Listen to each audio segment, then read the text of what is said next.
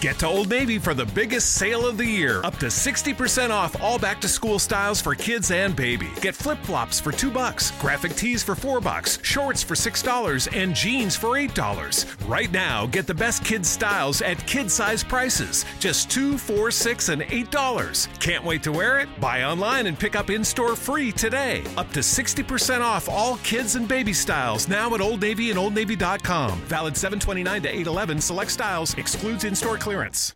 Get to Old Navy for the biggest sale of the year. Up to 60% off all back-to-school styles for kids and baby. Get flip-flops for $2, graphic tees for $4, shorts for $6, and jeans for $8. Right now, get the best kids' styles at kid-size prices. Just $2, $4, $6, and $8. Can't wait to wear it? Buy online and pick up in-store free today. Up to 60% off all kids and baby styles now at Old Navy and OldNavy.com. Valid 7/29 to 8/11. Select styles. Excludes in-store clearance. Welcome everyone to episode 137 of the NBA podcast. I'm Brian Toporek, and today we're going to dissect all four of the conference semifinals series. We are through 2 games in each, so we'll talk about some early takeaways from those series and what to expect moving forward.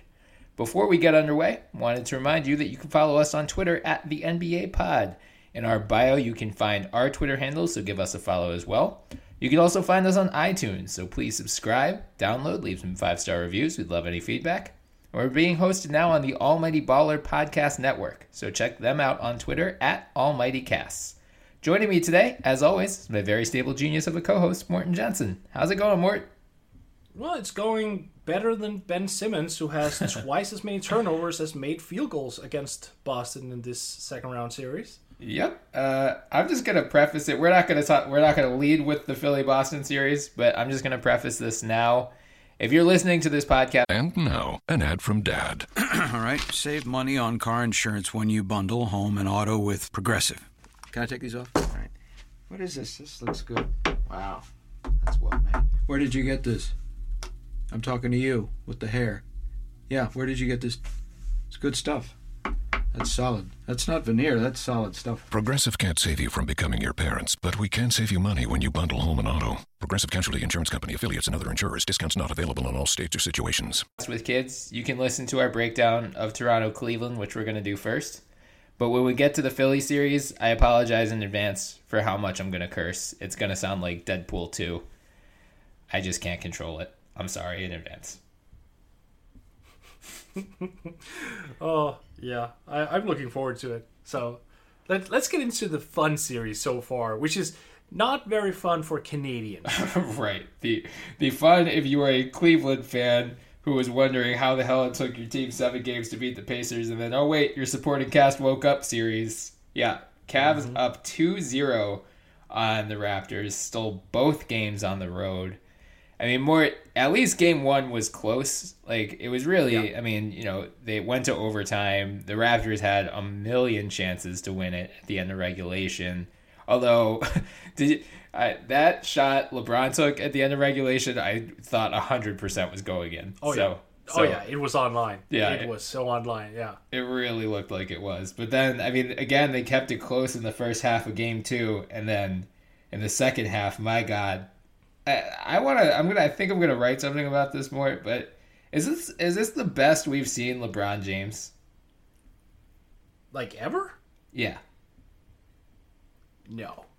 I think Miami LeBron is a guy we are unfortunately beginning to forget. Like, he was just absolutely dominant. Yeah. In so many other assets and facets of the game. Like, I think part of this is him being somewhat stuck with a team that, for last night's game, stepped up, but usually do not. Mm-hmm. So we're seeing him just take on a larger role. But, I mean, overall, he's been better.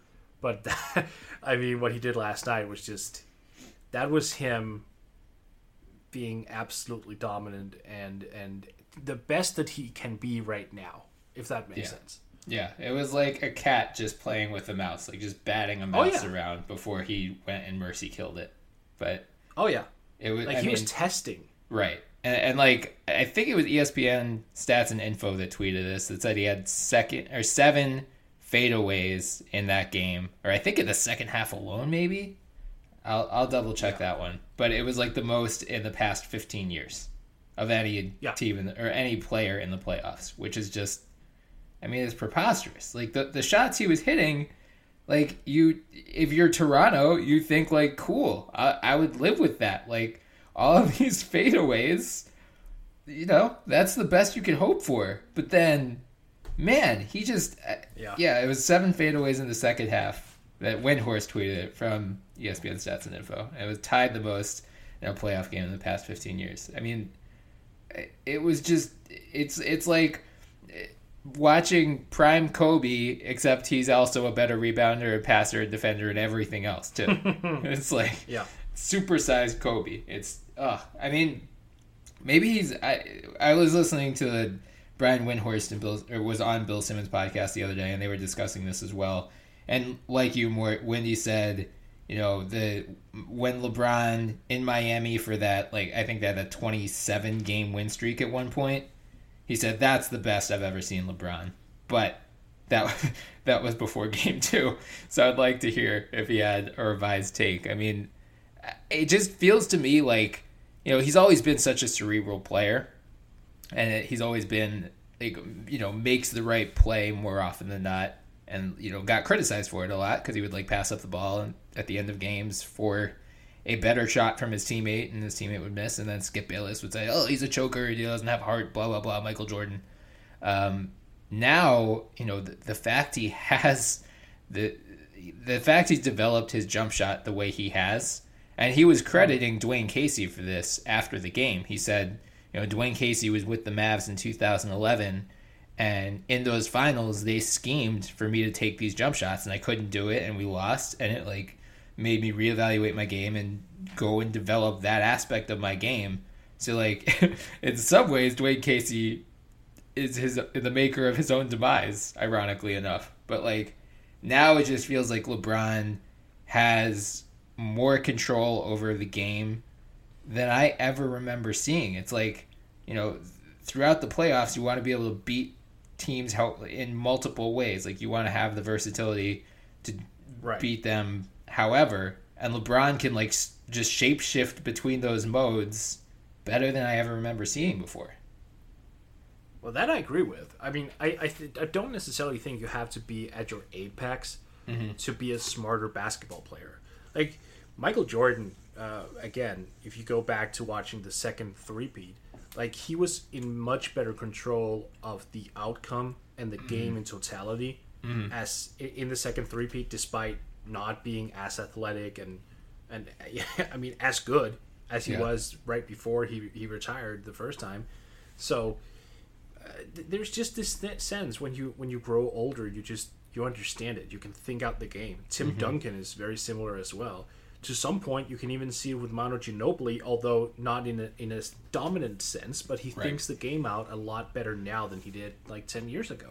Yeah, that just comes with age. I mean, what LeBron is doing right now is absolutely amazing. What he's doing in terms of scoring the basketball when he needs to is what I've been looking for him to do for so many years. Yeah. And it's not a critique of LeBron to say, oh, now it's gotten here. No, it's like he was so close to perfection.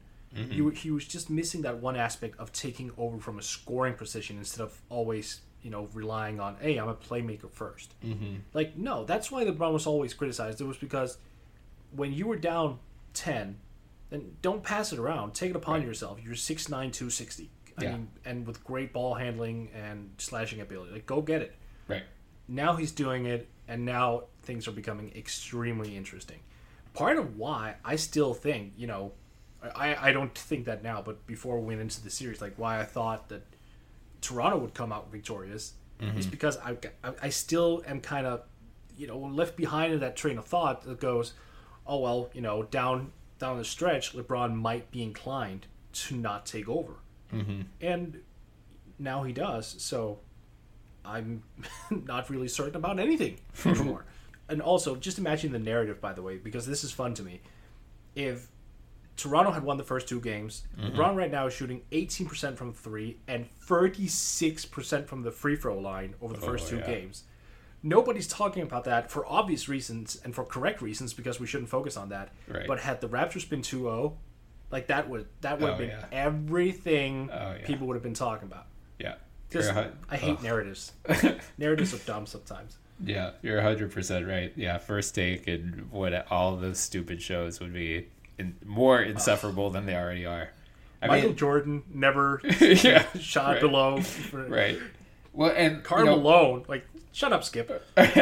Part of it, like, we saw him take over as a scorer throughout the Indiana series because none of his supporting cast was showing up consistently, and that, both of us heading into this Raptors-Cavs series thought, okay, we said, like, this is what you can expect from LeBron. He's probably going to average close to a triple-double. He's going to have 30-plus points a night, which, through the first 2 games, he's at 34.5 points, 13.5 assists, 9.5 rebounds.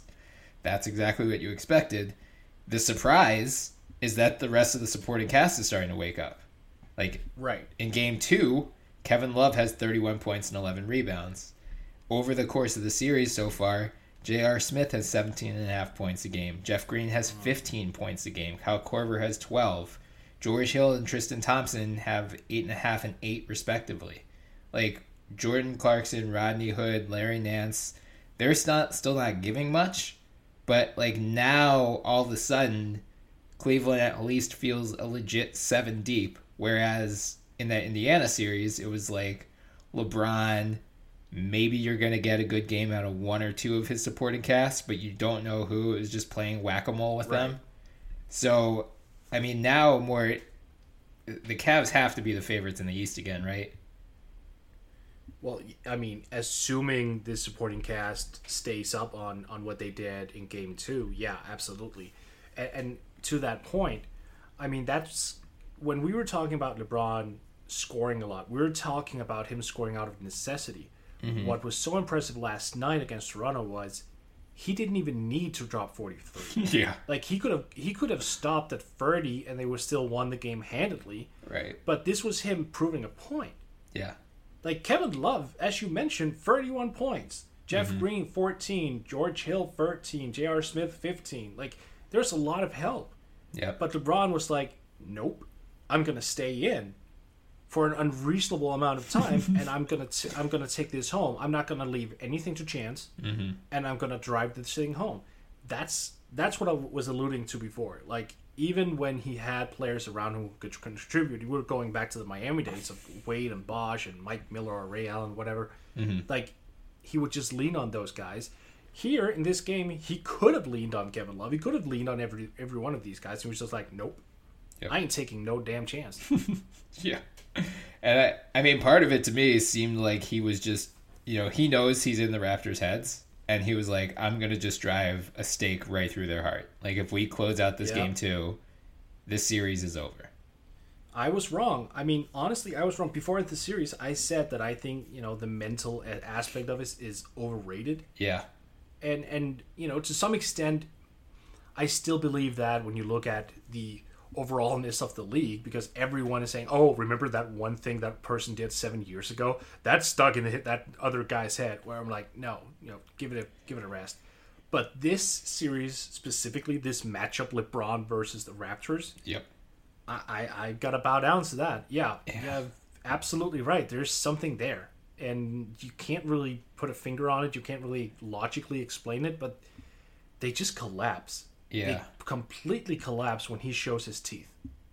I had a bad feeling. Like, I think both of us picked the Raptors in this series.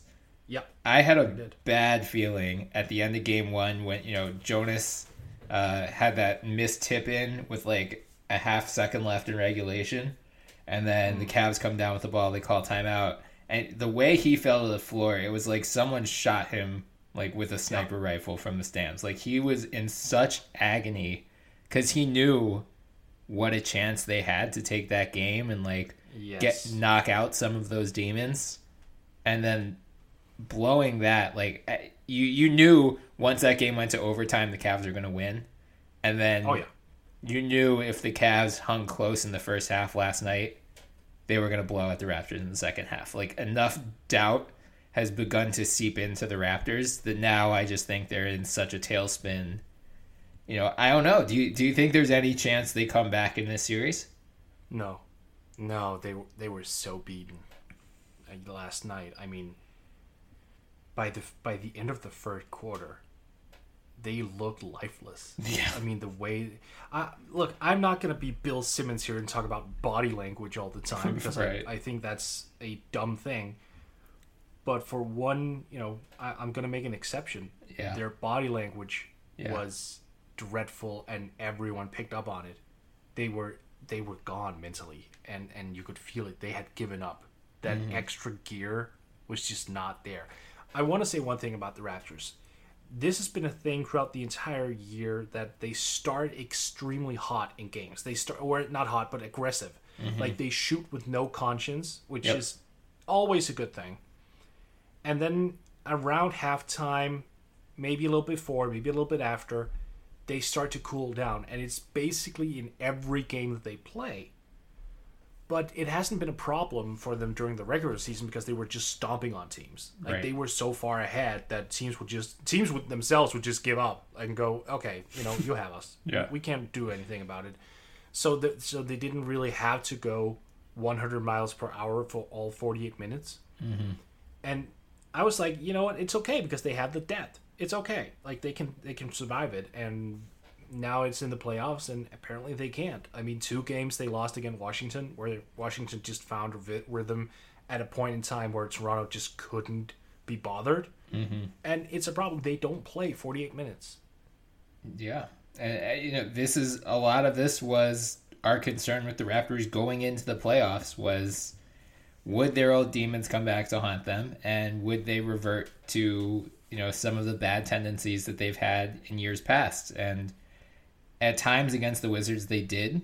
At times, they trusted in their bench, and that got them past the Wizards. But when LeBron's playing like this, I mean, here's what I hate about, I agree with you. I think the Raptors are done. I think maybe they steal one on the road, but it wouldn't even surprise me if it's just a sweep at this point. Yep. But what I hate about this is going to go down as... same old Raptors, they just choke in the playoffs, blah, blah, blah. Like, this Raptors team was better than the ones in years past. They really did make substantial changes to the way they did things. And sometimes you just run into, like, one of the best players of all time, and that sucks. Like, talk to any team in the 90s. Like, when... If you ran into Michael Jordan, you were just screwed. And that's just, it sucks. Like, it really... It honestly sucks. I mean, the early 2010 Pacers can, commiserate because they had the same problem with LeBron when he was in the Heat. Like, you have a really good team. You just don't have, one of the best, if not the best ever to play the game. It's right. I just... and there's a difference because here's only the Eastern Conference, I would say. Because, and that's a problem because when you have LeBron who's so... clearly head and shoulders above everyone else in that conference. Like, he just has a stranglehold on 15 teams. Yeah. And because the Western Conference teams only meet him twice a year and they're that much deeper, that much better on top, like, then when they come to the finals, it's like they're not afraid. Yeah. There's no element of them that meets LeBron with fear. Whereas the entire Eastern Conference, you can just sense it whenever a series is started. It's all about, right. How do we, it's that guy again. What do we do? Like, he's in the head of 15 teams. Yeah. And I mean, it's not this, the fact the Raptors drew the Cavs in the second round sucks too. Like, this Cavs team should not have been a 4 seed. If the Raptors had gotten the Celtics or the Sixers, I think they probably would have won against either team, gotten against the Cavs in the conference finals, and then who knows what happens. But I just think this was like a confluence of really crappy luck and then also, just some really poor play at the worst possible time and just incredible play from LeBron James. Like, Serge Ibaka going missing in action last night, that sucks. What was that? I don't know, man. What was that? Like, he just started off the game weird and out of sync, and it was really he's bad. Regressed. He's really regressed. Yeah. I mean, I think a lot of it is just, OG is as good as they have against LeBron, but, like, tasking a rookie with that responsibility is not going to end well. Like, they don't have a LeBron stopper on that roster. Not that such a thing exists, because when LeBron's playing at this level, no one has a LeBron stopper, short of maybe the Warriors. But I think matchup-wise, at least the Pacers could throw a bunch of different bodies at him. The Raptors don't really have that. And I just... Well, they have bodies. They just don't have bodies who can effectively change the outcome of a game right. on his part. Right. Yeah. So this is a long way of saying, Raptors fans, I feel for you. This was the year. Yeah. This was the year, because next year it's gonna be Boston standing ahead, or Philly. I know. Well, I mean Boston. It's Boston head and shoulders above everyone else. Oh no, I mean it could be both teams. Oh yeah, the Raptors. Yeah. Like I would still agree. Like Boston is head and shoulders the favorite from the East going into next season, but I'm just saying, like, the Raptors finished first in the East this year. Mm-hmm. Like, they could legitimately look at third, maybe even fourth seed next year if LeBron stays. Well, hell, even if they somehow squeak out the first seed in the playoffs, they're showing it doesn't matter, because no one goes into Air Canada Center and is like, oh no, what a terrifying home court advantage you have. Even though the Raptors fans are great and really loud and like a really good crowd, I think there's like just there is something psychological on both sides of like opposing teams come in and they've seen the Raptors fall apart in the playoffs so many times. They're just like, all right, your crowd's great, but we don't care.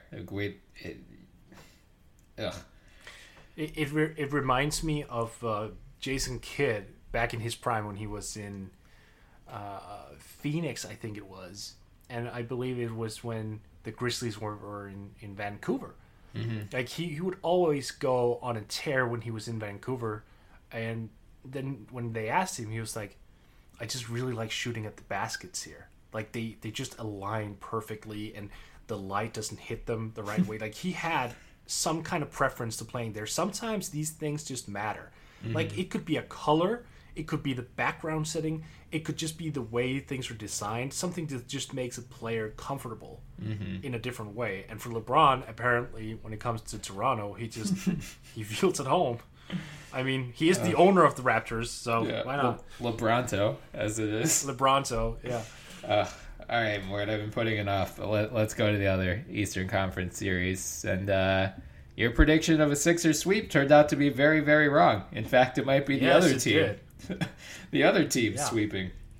Boston jumped out to a 2-0 lead. I mean, they just boat raced the Sixers in the first game. The Sixers were pretty much down 8-12 for most of that game until the end, where they just got completely blown out. But like, it never felt like the Sixers had a chance to go on a run. They just the first 8-0 run by JJ Redick did, and then in game 2, like they come out and play really well for 20 minutes. They look like the team that beat the crap out of the Heat, and then again just went back. They went right back to the same shit they've been doing in game 1. Like, my big takeaway from the first 2 games of this series, and it's why I'm so frustrated with this series, is talent-wise, based on the current healthy players in both teams. Like, if Boston had everyone, if Boston had Hayward and Irving and Jaylen Brown not on one hamstring, like, Boston would obviously be much more talented and better than Philly. But these current iterations, with everyone in Boston hurt and Fultz not playing, I still think Philly has the more talented team. But that said, they're getting fact. Yeah, but they're getting so out executed. Like, Philly just lacks discipline, which is like, it makes it frustrating. Like, if the Celtics were just more talented and better and they were beating Philly, that'd be one thing. You say good game, you fold it up for the summer. The fact that like Philly is just making some dumbass mistakes, like Joel Embiid fouling Marcus Smart on a 3-pointer, like a desperation heave 3-pointer with a second left on the shot clock, and then like foul trouble turned it into a big story for him late in the game. He had 5 fouls with 4 minutes left, couldn't play nearly as aggressively, got absolutely waxed on that last possession with Al Horford. Like, I'm averaging 20 turnovers as well. Oh, no, sorry. I was looking at the fouls. Oh, it's like, it feels like, but it feels like, honestly, I mean, looking at the games, it feels like they were averaging like a shit ton of turnovers. Their ball handling is not crisp. Their passing is lackadaisical. Like Ben Simmons alone is averaging 6 turnovers a game. Yeah, and it just seems like they didn't really step it up. It's I don't know. It feels a little bit like they're in the regular season, like they're approaching it like it's the regular season. Yeah, and I really hate to return to this because we've talked about this at length. But if Ben Simmons could just shoot that corner 3, I mean, that entire offense would just open up so much more. Not even a corner 3. Just if he had any confidence in his jump shot whatsoever, and we'll go into Ben Simmons. We can just go in now, I guess. I mean, there was one possession in the third quarter where he got switched on to Aaron Baines, and he just dribbled the air out of the ball for 15 seconds, passed it like over the rim to Dario. Dario had 2 seconds left on the shot clock, didn't get a shot off. It was a violation. Like, Ben Simmons needs to be able to pull up and hit a 12-footer over Aaron Baines. Like, that's, the story of, no one, we didn't say on this podcast, like, no one smart has argued that Ben Simmons doesn't eventually need a jumper. He did well enough this year without one, but to reach his full potential, like, obviously he needs one just like Giannis needs one, LeBron needed one. Like, we saw what LeBron could do last night with the jump shot, but we saw in 2011 what happens when he doesn't trust his jump shot. Like, you need to be able to hit jump shots if you're going to be a top-tier NBA player. This is not rocket science here. So, like, yeah, I mean, what are you seeing that Boston's doing to take Ben so out of the series? Like, in Game 2, he had 1 point. I mean, this is, I think Game 2 was the worst game I've ever seen from him. He had 1 point, 7 assists, 5 rebounds, 5 turnovers. Game 1, he got going as a scorer a little more, but he still had more turnovers than assists, I believe. What do you think they're doing to get him Back so? him up. Is that it? Like, the rotations are pretty great. I mean, Al Horford is just such a great communicator. He screams out, patterns and stuff. And it seems to me that Boston is not really regarding Simmons as a scoring threat. Like, what they're really playing him for is the pass, and they're winning that. Like, they know where that ball is going. And it's sort of like they're trying to let Ben Simmons beat them. Like, kid, if you're going to beat us by scoring, go ahead. Because the only way you can score is getting buckets at the rim. Even if you get to the line, you're a 54% foul shooter. I mean, at least in this series. Right. That's just not... I don't think they look at him as a scoring threat at all. And if he's out there pounding the ball and not really making anything happen for himself, like, they're just backing off and making sure the shooters aren't going to come loose. I mean, Saric, Redick, those guys, they've been playing decently in their own right, but how much of that is, when you look at the regular season, how much of that was part of Ben Simmons setting those guys up? Whereas if you take that away, they have to self-create. And now you have to rely on more creativism of Redick, of Saric, of Covington, those guys. They're not on-ball creators to the same extent. So they're messing with Philly's layers in that sense. And everything is just by default now going through Embiid. Yeah. Because they can't really create it by themselves. So they're just like, okay, damn, we're in the top spot. Hey, JJ or JoJo. Yeah. Ball. Yeah. I mean, and to his credit, Embiid has produced, but it hasn't been efficient. The mask is bothering him. Yep. And I don't want to say that he plays in a way that's not effective, but like you said, he doesn't play disciplined. Like, the foul on Marcus Smart was dumb. Yep. But there are also a lot of jump shots where you go, Yep. why on earth would you take that? Like, you're 7'2", and you're up against guys who are like 6'10", whatever. Like, go to the basket. Yeah, I think there are 2 thoughts on that. One, he does what Nico used to do, like the pump fake every time, but now people aren't biting on it. So, and that's Boston, again, it comes down to discipline. Like, Boston has the discipline to know he's not going to go for that shot more often than not. Or if he does, you live with it. Like, you don't care. If you got Joel Embiid to take an off-the-dribble three, that's a good possession for your defense. Like, you can live with that. So, it's a testament to Aaron Baines and to Al Horford, who know, all right, just don't leave my feet. Because if I do, then he's going to drive by me, which he can do. So, I mean, that's part of it. And then also, like, he has taken, you're right, Mort. He took some, like, I'm going to go back today and rewatch the game just because I hate myself. There was one possession in particular where I remember, like, when they get the ball up the court, I feel like it was very early in the shot clock still, like probably 17, 18 seconds left on the shot clock, and he takes an off the dribble three. And it's like, what the fuck are you doing? Like, what? You're right. Like, it does feel like they're just treating it like the regular season in a sense. Like, they're not valuing every possession. Like, they got off to that huge, 20-plus point lead, and then they start taking these, like, absolute dickhead shots.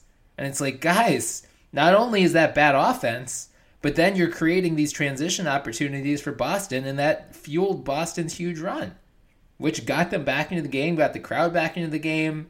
Like, they should have put their necks on their throats in the second quarter, and instead they, like, just got lazy. And it just makes me, it's really frustrating. But more, I do want to ask you about Brett Brown as well, because he's become, at least on Sixers Twitter, there's been some criticism of him in this series, which is, I think it's fair. Like, as well as he did against Spo in the first round series against the Heat, I think Brad Stevens is resoundingly outcoaching him in this series so far.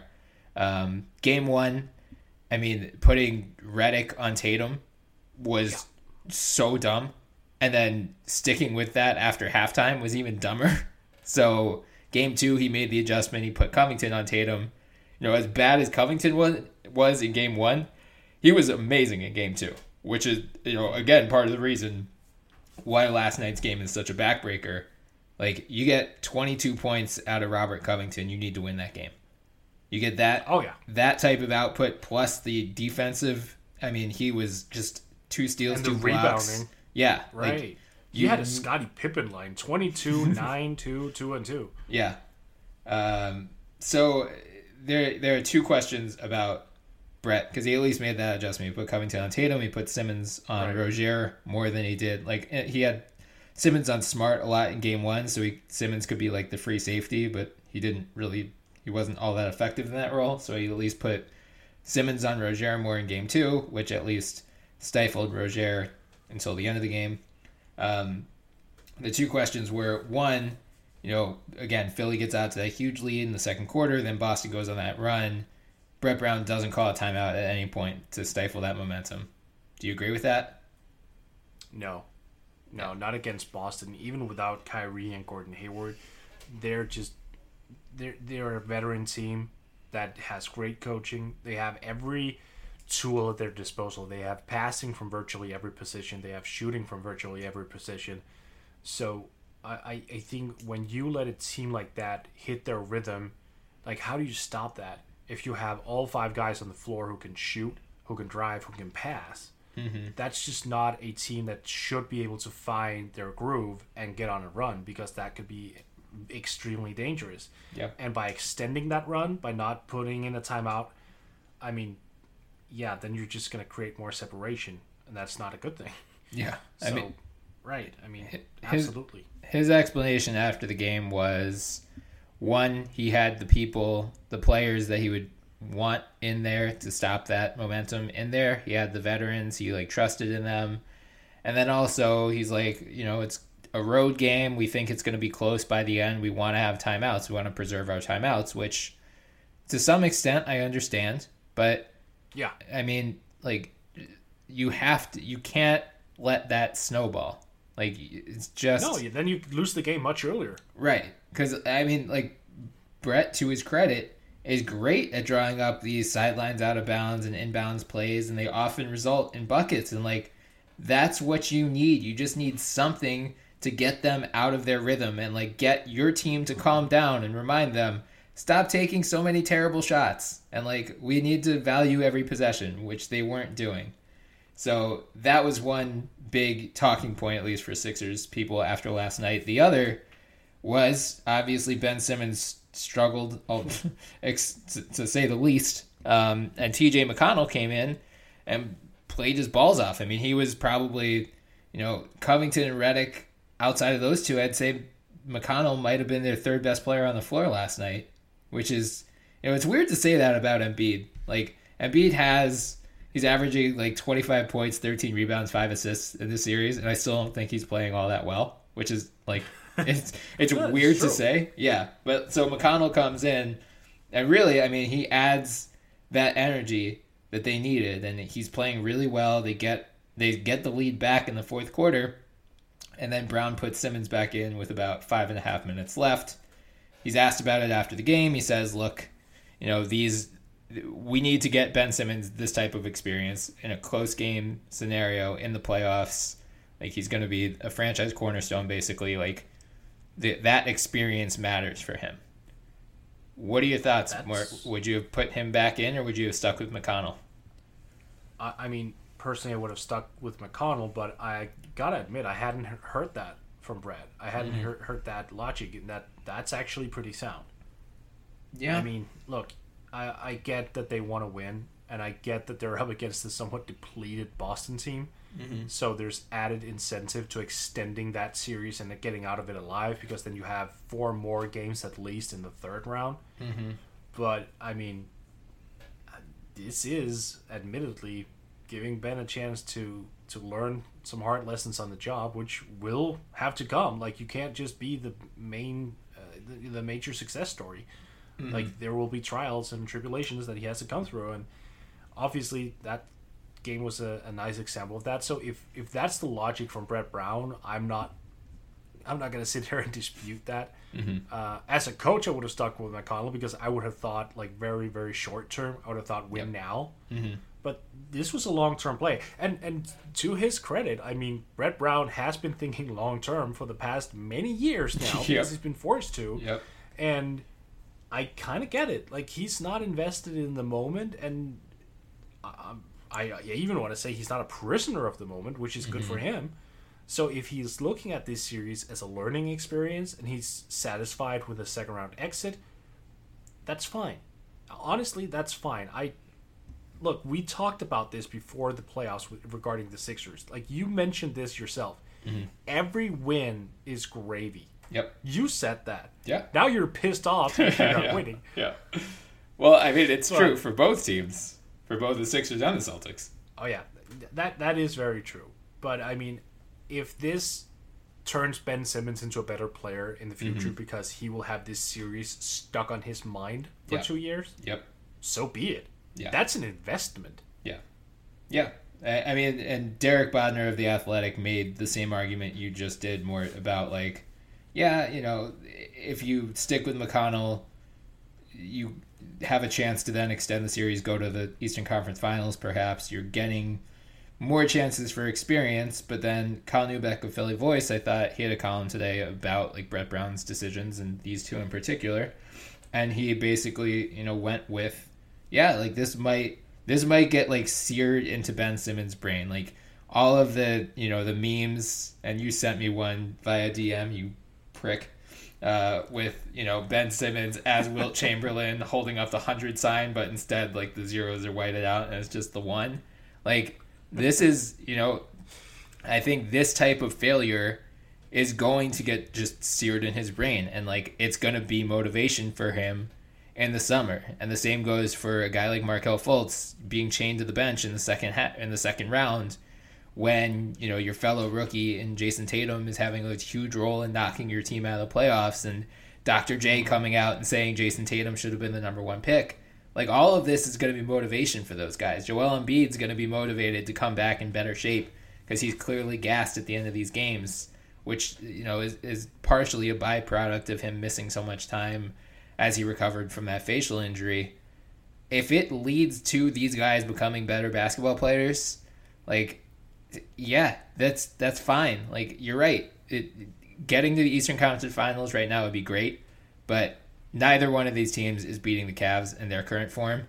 And even if the Cavs regress, there is no chance in hell either one of these teams is beating the Warriors. So this is not like a title or bust situation. Both teams are still very much on the up and up. Like they both have a lot to look forward to in the future. Like the best analogy that I could use for this year's Sixers is the 2009-10 Thunder. And they got knocked out in the first round. And then they came back, made it to the Western Conference Finals the next year, made it to the finals the year after that, and that's when the Harden trade happened, and things went downhill from there. But like they have a lot to look forward to it ahead. So I think you can make the argument either way that he should have stuck with McConnell if he wanted to win the game because McConnell is clearly playing better. But if this is gonna give Ben Simmons extra motivation to take like 100 extra jump shots a day in the summer, cool, I'm good with it. So I knew I always liked Derek and Kyle. So before we move on, obviously 6ers and 4 is not going to happen. Even my 6ers and 6 is looking pretty dicey. Do you have an updated prediction? Well, no, not. I mean, can you at least reverse jinx, you piece of shit? You've jinxing them. I'm not going to reverse jinx anything. Oh my God. Here's the thing. I still think they're the better team. I think after the Philadelphia stands, they're going to be 2-2, and then everything from there is up in the air. Yeah, is that good enough for you, Brian? No, they opened Game 3 as a 9.5 point favorite for what it's worth. So I mean, I thought they were going to win Game 2, and for 20 minutes in Game 2, but is it good enough that I didn't jinx it? Like if I just stick with that, I'm telling you that the Sixers are going to go on a 2-game winning streak. That's how far I'm going right now. No, I'm torn between Celtics in 5 and Celtics in 7 right now. I think the Sixers are going to win Game 3. I think Game 4 is going to decide how long this series goes. Because if they lose Game 4, they're going to go back to Boston and get their clocks cleaned. But I don't think they have the discipline to win this series anymore, and it sucks. But I think they'll put up a good showing in Game 3, I hope. I mean, if they lose Game 3, they're getting swept. If they win Game 3, right now, like, pessimistically, I'm saying Celtics in 5, but I hope they prove me wrong. They have the upside to do it, but we just haven't seen it for more than 20 minutes. And it's, but, all right, I will say this. I think this series has a much greater chance of Philly coming out as the winner than, for example, Toronto-Cleveland. Oh, yeah. I mean, Toronto's dead. They're dead. But you look at it, both teams are, Toronto and Philly are down 0-2. But at least in the Boston-Philly series, like I at no point right now am I closing off the possibility of Philly winning this series. Like I don't look at it that way at all. But Toronto, Cleveland, oh hell yeah! Like that door jammed. Yeah, because Cleveland stole both on the road. At least Philly's going home. But even like we'll talk about. But that doesn't even factor in. Like, yeah. This is about talent. This is about execution. This is about the feel of the game. Yep. I mean, even right. Even like a Warriors Pelicans, where the Pelicans are down 2-0 and going home, I give Philly a much better chance in this scenario than the Pelicans. Right. I think that's fair. I don't think Philly is dead. I mean, I noticed when I woke up this morning that Sixers Twitter acted like Philly had been killed. Yeah, it's a dark place right now. You're down 0-2. You're not eliminated. Right. I know. There are two consolations before we move on to Houston, Utah. One, if Boston blows a 2-0 series lead, holy shit. But Celtics Twitter needs to log off for a month because you guys have been taking some real serious victory laps. And need I remind you, this is so petty, that Tom Brady fumbled in the Super Bowl and he lost to Nick fucking Foles. So suck on that. Number two. Oh God. Number two is Boston is 6-0 at home in the playoffs, 0-3 on the road. I'm going to guess Aaron Baines isn't going to keep draining fucking corner threes like he hasn't done throughout the entire regular season on the road. Terry Rozier I told you, they've been working up to this. Yeah. He will be. Marcus Smart is not going to shoot, 4 of 5 from deep? No, he started 4 of 5. Now he finished. He was 4 of 10. But but he no, started. He's not, like, that we can talk about. Like, Yeah. he's not going to continue that. Aaron Baines hitting a 3 every game is probably going to happen because, look, he's been taking a lot of long jumpers this year. He just didn't step outside, and they look clean. Either way, their role players are not going to play as well on the road in theory. So those are the only two things giving me slight hope, but I'm still saying Celtics. And the fact that Ben Simmons won't end up with one single damn point. You would hope in so. Game 3. No. All right, I mean, if he does, then we have to talk about Donovan Mitchell a little bit more. Well, let's talk about Donovan Mitchell right now. Let's go into the Houston-Utah series. Houston, I mean, beat the pants off of them in Game 1. It wasn't even that close. Yeah. Game 2, Utah comes out, opens up a big lead. Houston wipes it away. And then Utah, unlike the Sixers, actually showed some mental resilience, opened up another big lead, and ended up winning that game. So they stole home court advantage. They're now tied 1-1 going back into Utah. I mean, Mort, do you want to just take your Donovan Mitchell victory lap right now? I'm taking it every single day because no one believes. I'll say this. If I had told you that Utah would win a game against Houston with Donovan Mitchell shooting 28%, going 6 of 21 from the field, Yeah. you would have laughed your ass off at me, and rightly so. Yep. This was a testament to a great team performance and the fact that you can win on defense. It might not be a championship, but you can win games off of defense and contribution off of depth. Like Alec Burks, 17 points. Jay Crowder, 15 points. Dante Exum, 9 points. That was off the bench. Yep. Then you had Joe Ingles hitting 7 threes, finishing with 27. It's amazing. You know, I mean, you do need these guys. Yeah. And to Donovan's credit, I mean, I was really impressed. He knew he didn't have a shot going, and he turned into a playmaker. He realized, oh, okay, I don't have it going. Others do. So let me rack up 11 assists. Career high, 11 assists. Career high, yeah. And here's the thing. It always bothered me throughout the course of the season that people would call him a chucker. Yeah. Like, no, that's the role he was given. Right. It's not like he can't play make. Right. And people were like, oh, he can't pass the basketball. Are you dumb? Yeah. Like, did you see that sling pass he made? Oh my god. Yeah, that was I've seen that pass about 15 times, and I still don't comprehend how he moved. Like, he drove in almost full speed and somehow whipped that ball like a rocket out. Back out to the 3-point line, and he was near the rim. I cannot comprehend what I saw still. Yeah. And you don't make that pass if you're just, a Jamal Crawford type mentality player. Yeah. So it really, wisen up, people. Like, he can do several things. But more, at some point you'll realize he can play defense as well.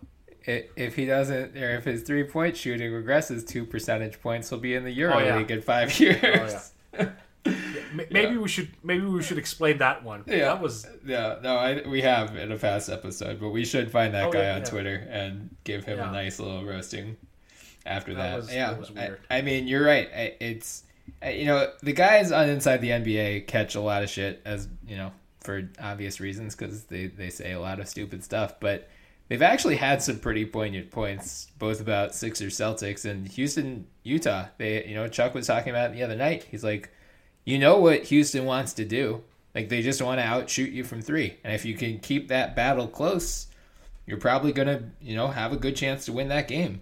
And you look at game 2, I mean, Joe Ingles is probably not shooting 7 of 9 from 3 again, but Utah as a whole shot 15 of 32.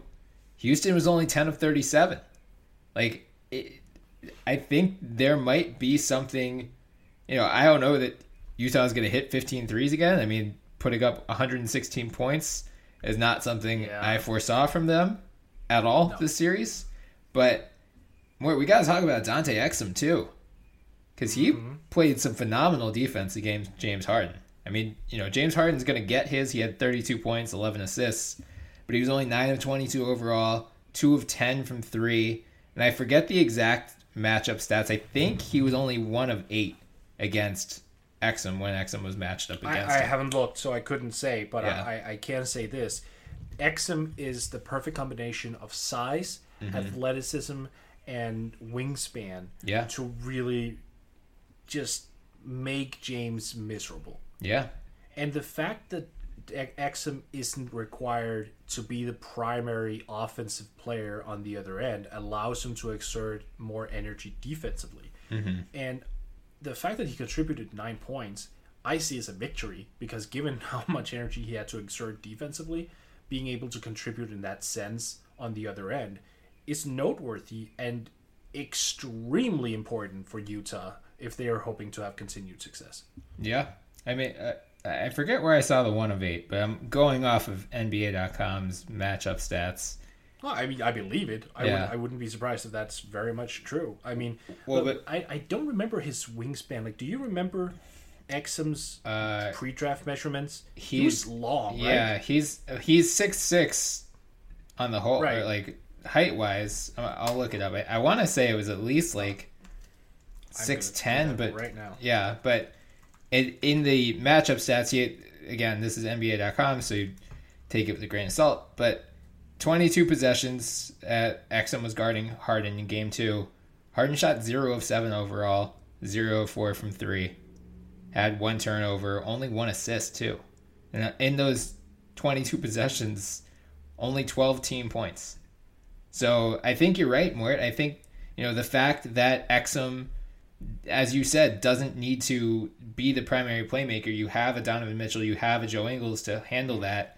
Like, you could put Exum in, like, kind of, in a weird way, you can make him your Roberson, basically. Like, you could just, you tell him the only thing you do, the only thing you focus on is defensively, you're going to guard James Harden. Offensively, make a couple cuts to the basket. And it looks like... That would be a start. It looks like, I'm looking at the NBA.com draft section, and he measured at the combine 6'6" with a 6'9.5" wingspan. Yeah.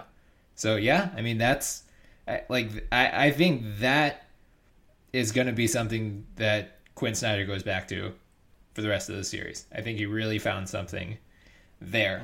So I gotta ask about Houston side now. I mean, if you're Houston,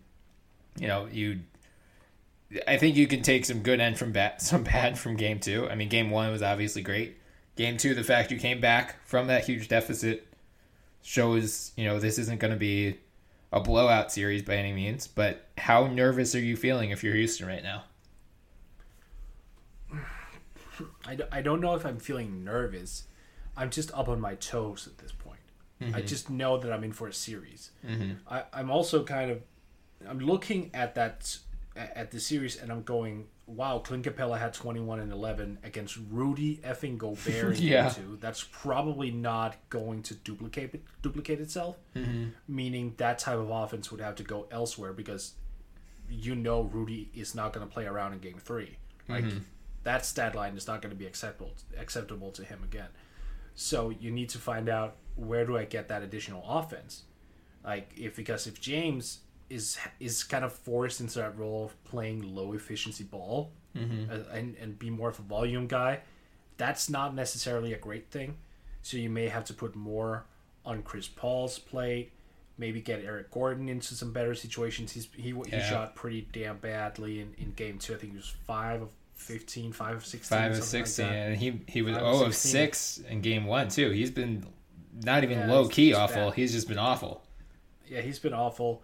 Gerald Green only had 3 points on 3 shots in 9 minutes in game 2, so he needs to get going. I mean, these guys who are used to getting a somewhat high amount of points are suddenly very low on that chart. And yeah, we're going back to the whole supporting cast is essential talk, but for Houston specifically, we've spent all season long talking about depth, and we've talked about it in especially in regards to Toronto. But Houston was the big one. Eric Gordon, Gerald Green, Ryan Anderson, who's now coming off the bench. I mean, even Luke Mbamute. Yep. You have so many weapons in one way or another coming off that bench, and they have to function as a cohesive unit. And they haven't. Yeah. So that's what I'm looking at as the big change. I still feel you can win a couple games just off talent alone. Mm-hmm. And Utah, as you alluded to, is probably not going to have a true shooting percentage again of 62. Right. Most likely. Against Houston, most likely. So you live with a hot game, and then you'll have to focus in game 3 on, okay, now let's find our game. And I also disagree with Chuck, obviously, about Houston only wants to shoot threes. Mm-hmm.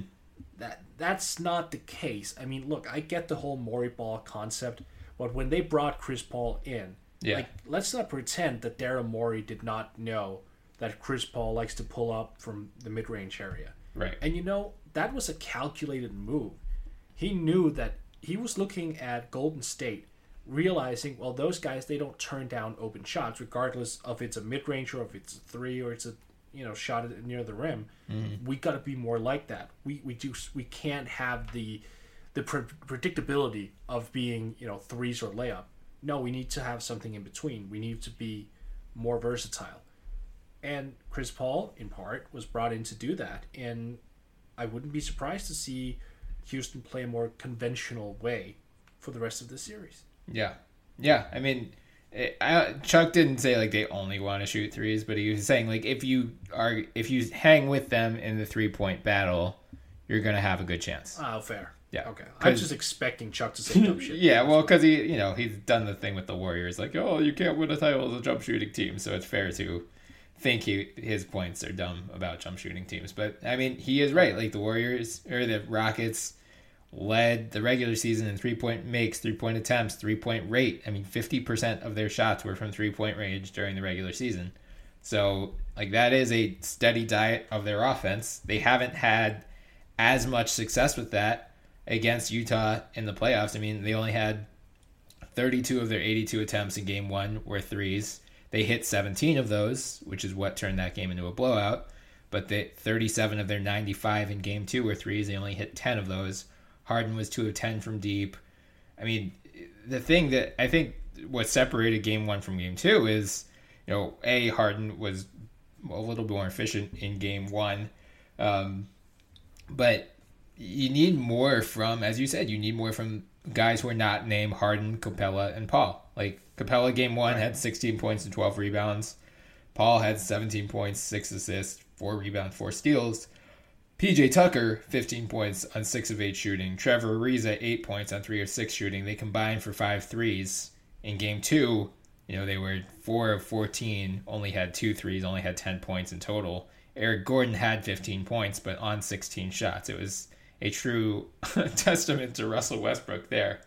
So, I think you're right, Mort. If you're Houston, I mean, Mike D'Antoni didn't look panicked on the bench. He just looked like really frustrated because I think he knows the Rockets can play better. And I think you're right. And they now know they're in for a series. It's not just going to be them raining threes all over Rudy Gobert for the entire series and like not testing him in the paint. Like you're going to have to, those shots aren't always going to drop.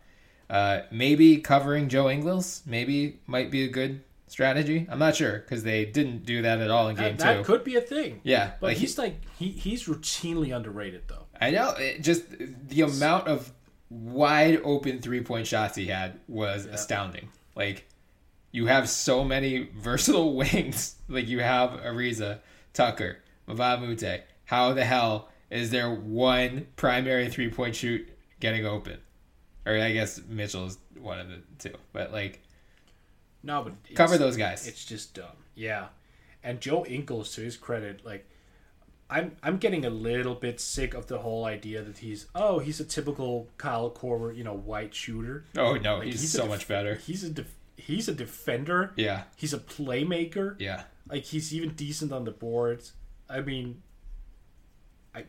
he's one of those guys who have very few weaknesses in his game. He's just not a guy with a sky high ceiling, but in his role, if that's maximized, he's extremely valuable. Mm-hmm. So Utah will have to ride him as well, not just Mitchell, but getting Joe Ingles more involved offensively would be a good bet. Yeah. So updated prediction on this series, Mort? Still Houston. Mm-hmm. I'm not going away from that, but in 6, I guess. I don't remember what I said initially. There's so many series. I'm not going to remember this. I think I had Houston in 5. That could easily be true. Yeah, I mean... But 6 games could easily be true as well. I know. It's always hard. Like, I always am hesitant to choose, when a team has home court, choose them in 6, because it's just like, do I think they're going to close that team out on their home floor? But, yeah, I guess I would go Houston in 6 now. I don't feel good about it. Like you, I'd still pick Houston in the series, because as you said, I don't think Utah has a true shooting percentage of 62 again. But, yeah, I guess I would change to Houston in 6 now, because it does feel like there will be one more game where they just get ridiculously hot from 3 again. Can we at least, one thing we can predict is, will Donovan Mitchell do something as ridiculous as that tip dunk off his own hands again? Oh my god. I liked his explanation was like, well, I was just up there, so I might as well dunk it home. Yeah. He said, I figured I might as well go get it. Like, did you see press row? Yeah. Oh, it's so press good. row, that was amazing. Yeah. But I mean, look, he's just so explosive. So what we can predict is Donovan Mitchell is going to do something crazy. Yeah. At some point again. I can also predict there are going to be some infuriatingly bad hot takes about Rookie of the Year now that Ben Simmons had his 1-point game. Even though, by the way, guys, that shit was decided 3 weeks ago. All the votes are cast. None of this matters for Rookie of the Year. Moving on. Well, instead of moving on, then we could have the debate. Not that we should have it now, but at a later point. Is that fair? Why should votes be gathered to avoid the postseason? Well, because they used to announce the awards during the postseason. They just did this. I know. Yeah. No, I know. But now that they changed it up, yeah, it would make sense to actually change the whole format, and instead of just making it a regular season award, making all awards season-long awards. Yeah, we can revisit that once we actually hit. Well, yeah, let's revisit that conversation when we get to the awards. Definitely, let's do that. Because, I hate awards as it is, so I want to at least make them a little bit more streamlined. Right. Yep. All right, so let's finish things up now with Warriors Pelicans. I mean, surprise, surprise, the Warriors are up 2-0. Steph Curry came back Game 2, came off the bench, looked just like Steph Curry. He had 28 points, shot, I think, 5 of 10 from three-point range. Yeah, I mean, something ridiculous. I don't know how much there is to talk about in terms of, do you think the Pelicans have any chance of coming back here? Nope. There we go. But, I mean, you mentioned this before we started that, Mark Stein was on the Give Me Sport podcast with Mark Deeks the other day, and they were talking about, this is where you really feel DeMarcus Cousins' impact, or him missing. You feel the impact of him being sidelined because, the Warriors would still outshoot you ultimately, and you probably, if you're the Pelicans, you can't play with the same pace that you have been. It's been interesting. The Pelicans really just were like, well, we can't defend you, so we're just going to run and try to run up the score just with you. And with Brown and Boogie, you're probably not running as much.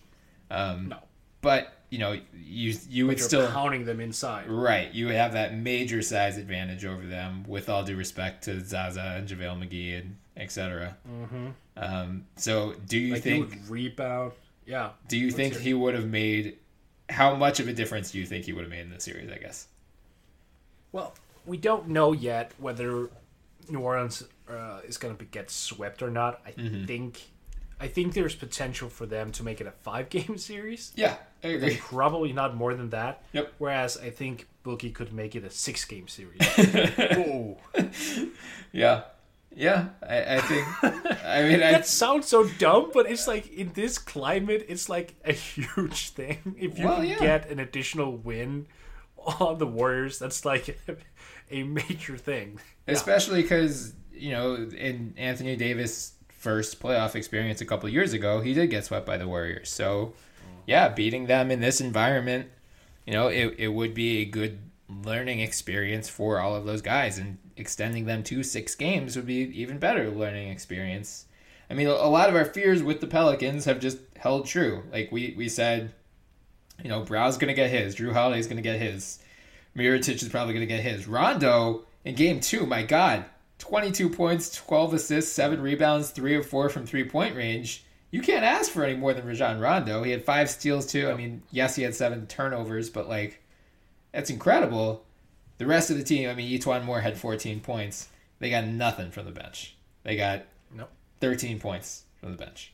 So it's they don't have the depth to compete with this Warriors team when they're cooking the way they were. And Andre Iguodala, man, he looked washed for most of the regular season, but I think he's one of those guys now at this stage in his career where he's just I'm just gonna save all my gas for the playoffs. Oh yeah, gonna deplete my tank a quarter during the regular season, and then turn it on when I need to. I think he's been that guy for a couple of years now. I just don't think anyone's picked up on it before now. Yeah, you might be right. Yeah, I don't think it was. The split wasn't as drastic, I would say. He was at least a little better during the regular season in years past, but this year he was just nope, YOLO. Oh yeah. I really need to save all of my energy for the playoffs this year because we're probably going on another deep run. I think the dispiriting part, if you're the Pelicans, aside from just obviously Steph coming back and he's going to be back in the starting lineup in Game 3, Klay Thompson shot 4 of 20 in Game 2 and you still lost. Much like the Sixers needed to win when Robert Covington shot that well in Game 2, if you're the Pelicans, if one of their big 4 is going to shoot that poorly, I know, KD, Draymond, and Steph all had their typically great games, but if one of your big 4 shoots that poorly, you have an opportunity to steal. I just don't know how much better the Pelicans can play, and I say that with all due respect to them, but I just don't know what. Well, I think they can play a lot better. Look at Drew's numbers right now. He's shooting 39.5% from the field, 23% from 3. So there is a layer to his game that we haven't seen this series that he showed us against Portland, though. Mm-hmm. So I still think there's a level they can get to. I think, most of the bad number came from Game 1, right? Because in Game 2 he was 11 of 24 from the field, 24 points, 8 rebounds, 8 assists. Oh, yeah, he was better. Yeah, didn't shoot well. They all just kind of had a clunker in Game 1, which I think. But at no, right. That might have just been them being fatigued from. Well, I guess not. They weren't fatigued because they were rested from the sweep, so it might have just been the same thing that happened. Yeah, with the Sixers in Game 1. But yeah, him not being able to just at one point really show us the way that he was against Dame is a little bit nerve-wracking because like I said before going into this series, Dame and Steph play very similarly, right? And I was kind of thinking that he could feed off of that, and that didn't really happen.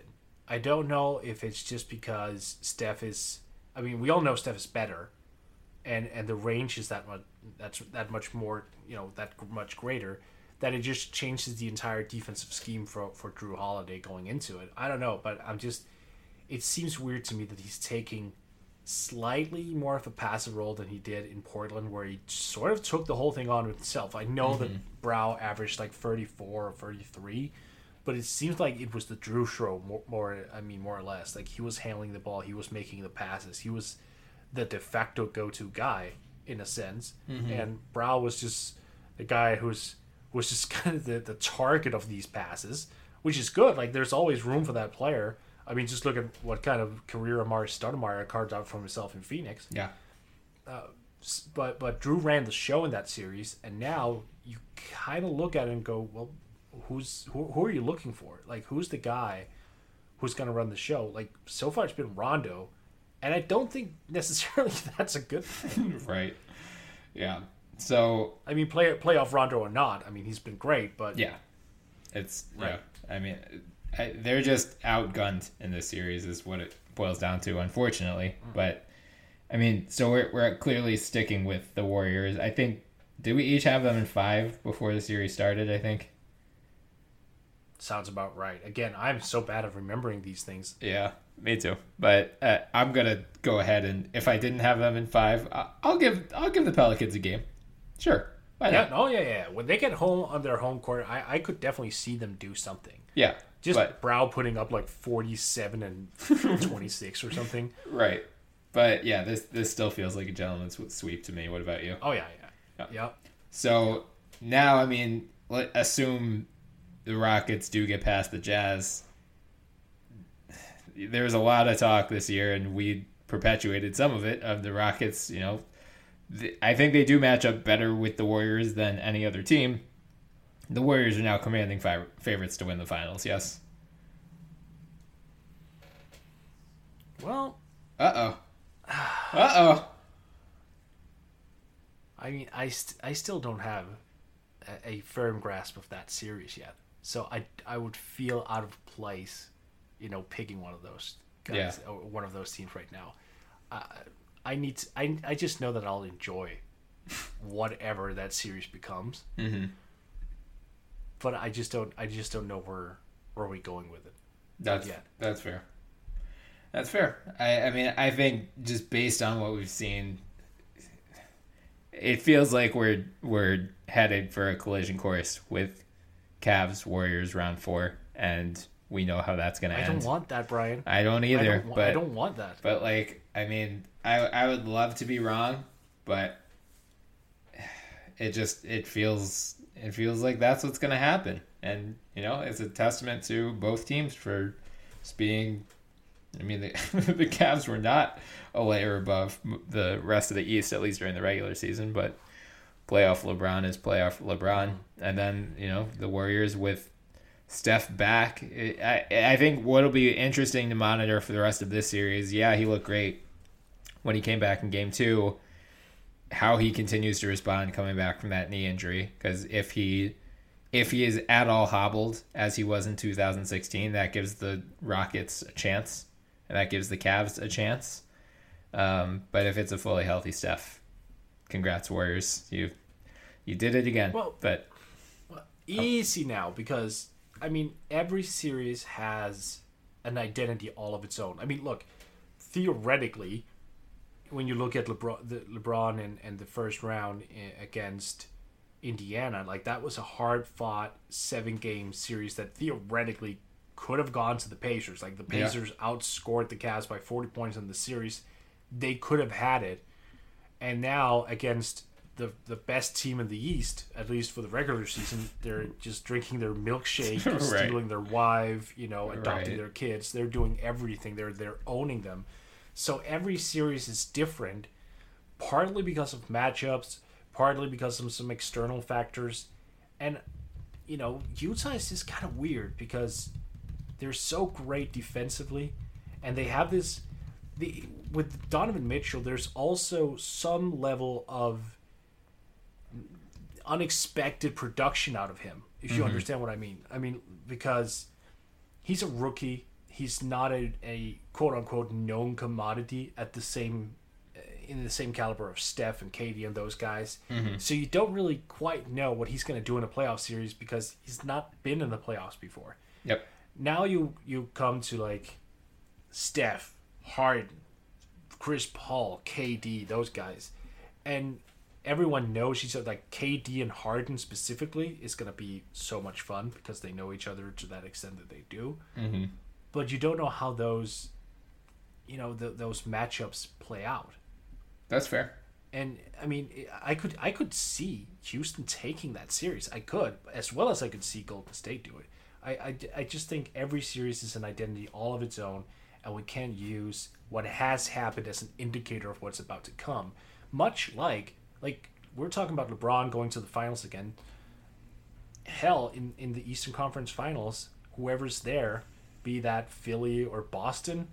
I mean, Boston right now is surprising the hell out of me. Yeah. And who knows if they just kind of catch the Cavs on a bad foot. I mean, that's fair. I don't know. Yeah, no, it's a fair point. I mean, because coming out of the first round, everyone was saying Philly's going to the finals. They look like the best team in the East, and now they're getting their shit pushed in. And now it's like, yeah, the Cavs looked like the worst team in the East in the first round, to the worst team to advance at least. And then you're right. So maybe the Rockets will. I mean, I do think personnel-wise they match up better with the Warriors than they do against the Jazz. So, maybe they've been working their entire season up to this moment, like up to the Western Conference Finals, up to beating the Warriors. So, I guess there's still a chance, but at this point, it's starting to feel like another Warriors. There's still plenty of places or chances or like worlds of possibility where they lose, but if I had to be like, if I was assigning odds to who's going to walk out with the title, I'd say the Warriors are up to like at least 40 or 50% now of any team, and no other team is at more than like 20, 25. I'll take that. I get where you're coming from with it. I do. Yeah. Yeah. Regardless of this whole thing, I'm still going to look at the Western Conference Finals as the NBA Finals. Yes. Because correct. The jump is so much bigger. I mean, Yeah. you look at that Toronto-Cleveland series, and then you look at Houston-Utah, you can just sense that the talent level, even with Utah, who's not a strong offensive team, it's just, I mean, look, they would be a powerhouse in the East. Mm-hmm. Yeah. It's not fun. It's almost not fun. I mean, yeah. I'm really hoping, as a side note, we should talk about this in the summer. I'm hoping this summer that we see some talent go east from the West. That not another Jimmy Butler, Paul George season moving from east to west. I guess the problem is outside of Paul George going to Philly or like Boston or Philly trading for Kawhi, who is there? Yeah, you're right. And you know what's even worse? Like, imagine if Memphis and Phoenix, they get the first two picks. Oh, yeah. That's the two best players off the board going west. Yeah. So, man, I mean, I know the league has talked about a way to make it more even, but this is where the draft has the potential of really messing up that move. So, yeah, that's a different talk for a different day. Either way, Brian, I'm looking forward to the rest of the playoffs, especially I'm looking forward to seeing Ben Simmons not having another one-pointer. One can only hope. And I mean, I don't think that will happen, but if it does, we need to have a conversation about that jump shot. I know we've talked about it before, but like then he has to just use the rest of this playoff series to just experiment with the damn jump shot. I mean, then I don't care if he comes out in a game 4 and takes 7 threes. Doesn't matter. Just go for it. As the official agent of chaos on this podcast, all I want from the rest of the playoffs, because I've lost all hope in the Sixers, I want Utah to beat Houston in Game 3 so we can get some really scorching hot takes about Chris Paul and his legacy and how he's a choker, can't ever make it out of the conference semifinals. Oh, yeah, let's live up on all those old things. Why not? Yeah. And I'm also fully expecting you and your Philly crew to go after, Celtics fans if Fultz comes back for one game and scores 20 and... He's not coming back. Shit show. He's not coming back. I don't think so either. Next year, Markel. Let's hope. Well, on that note, let's wrap things up there, Mort. Thank you to everyone for listening in today. Reminder that you can follow us on Twitter at the NBA Pod. You can find our Twitter handles in our bio, so please give us a follow as well. That's out if you're a Boston fan. Talk shit to me and you're getting blocked immediately. You can also find us on iTunes, so please subscribe, download. So much drama. Leave some 5-star reviews. We'd love any feedback. And we're now being hosted on the Almighty Baller Podcast Network, so please check them out on Twitter at AlmightyCasts. Until next time, I'm Brian Toporek, and I was joined, as always, by Morten Jensen. Have a good one, Mort. You too, Brian, and good idea, talking shit to Boston fans and then asking for 5-star reviews. That's going to happen. Fair. Get to Old Navy for the biggest sale of the year. Up to 60% off all back-to-school styles for kids and baby. Get flip-flops for $2, graphic tees for $4, shorts for $6, and jeans for $8. Right now, get the best kids' styles at kid-size prices. Just $2, $4, $6, and $8. Can't wait to wear it? Buy online and pick up in-store free today. Up to 60% off all kids and baby styles now at Old Navy and OldNavy.com. Valid 7/29 to 8/11. Select styles. Excludes in-store clearance. At ACE, we believe there's nothing better than helping kids. That's why we've been proud to support Children's Miracle Network hospitals for over 25 years. This Friday through Sunday, get our 5-gallon bucket and 20% off almost anything that fits inside when you donate $5 to support Children's Miracle Network hospitals. And like ACE, CMN hospitals are local, so the money you donate helps kids near you. ACE is the place with the helpful hardware, folks. Offer valid at participating stores on regular price merchandise only. Additional conditions and exclusions apply. See store for details.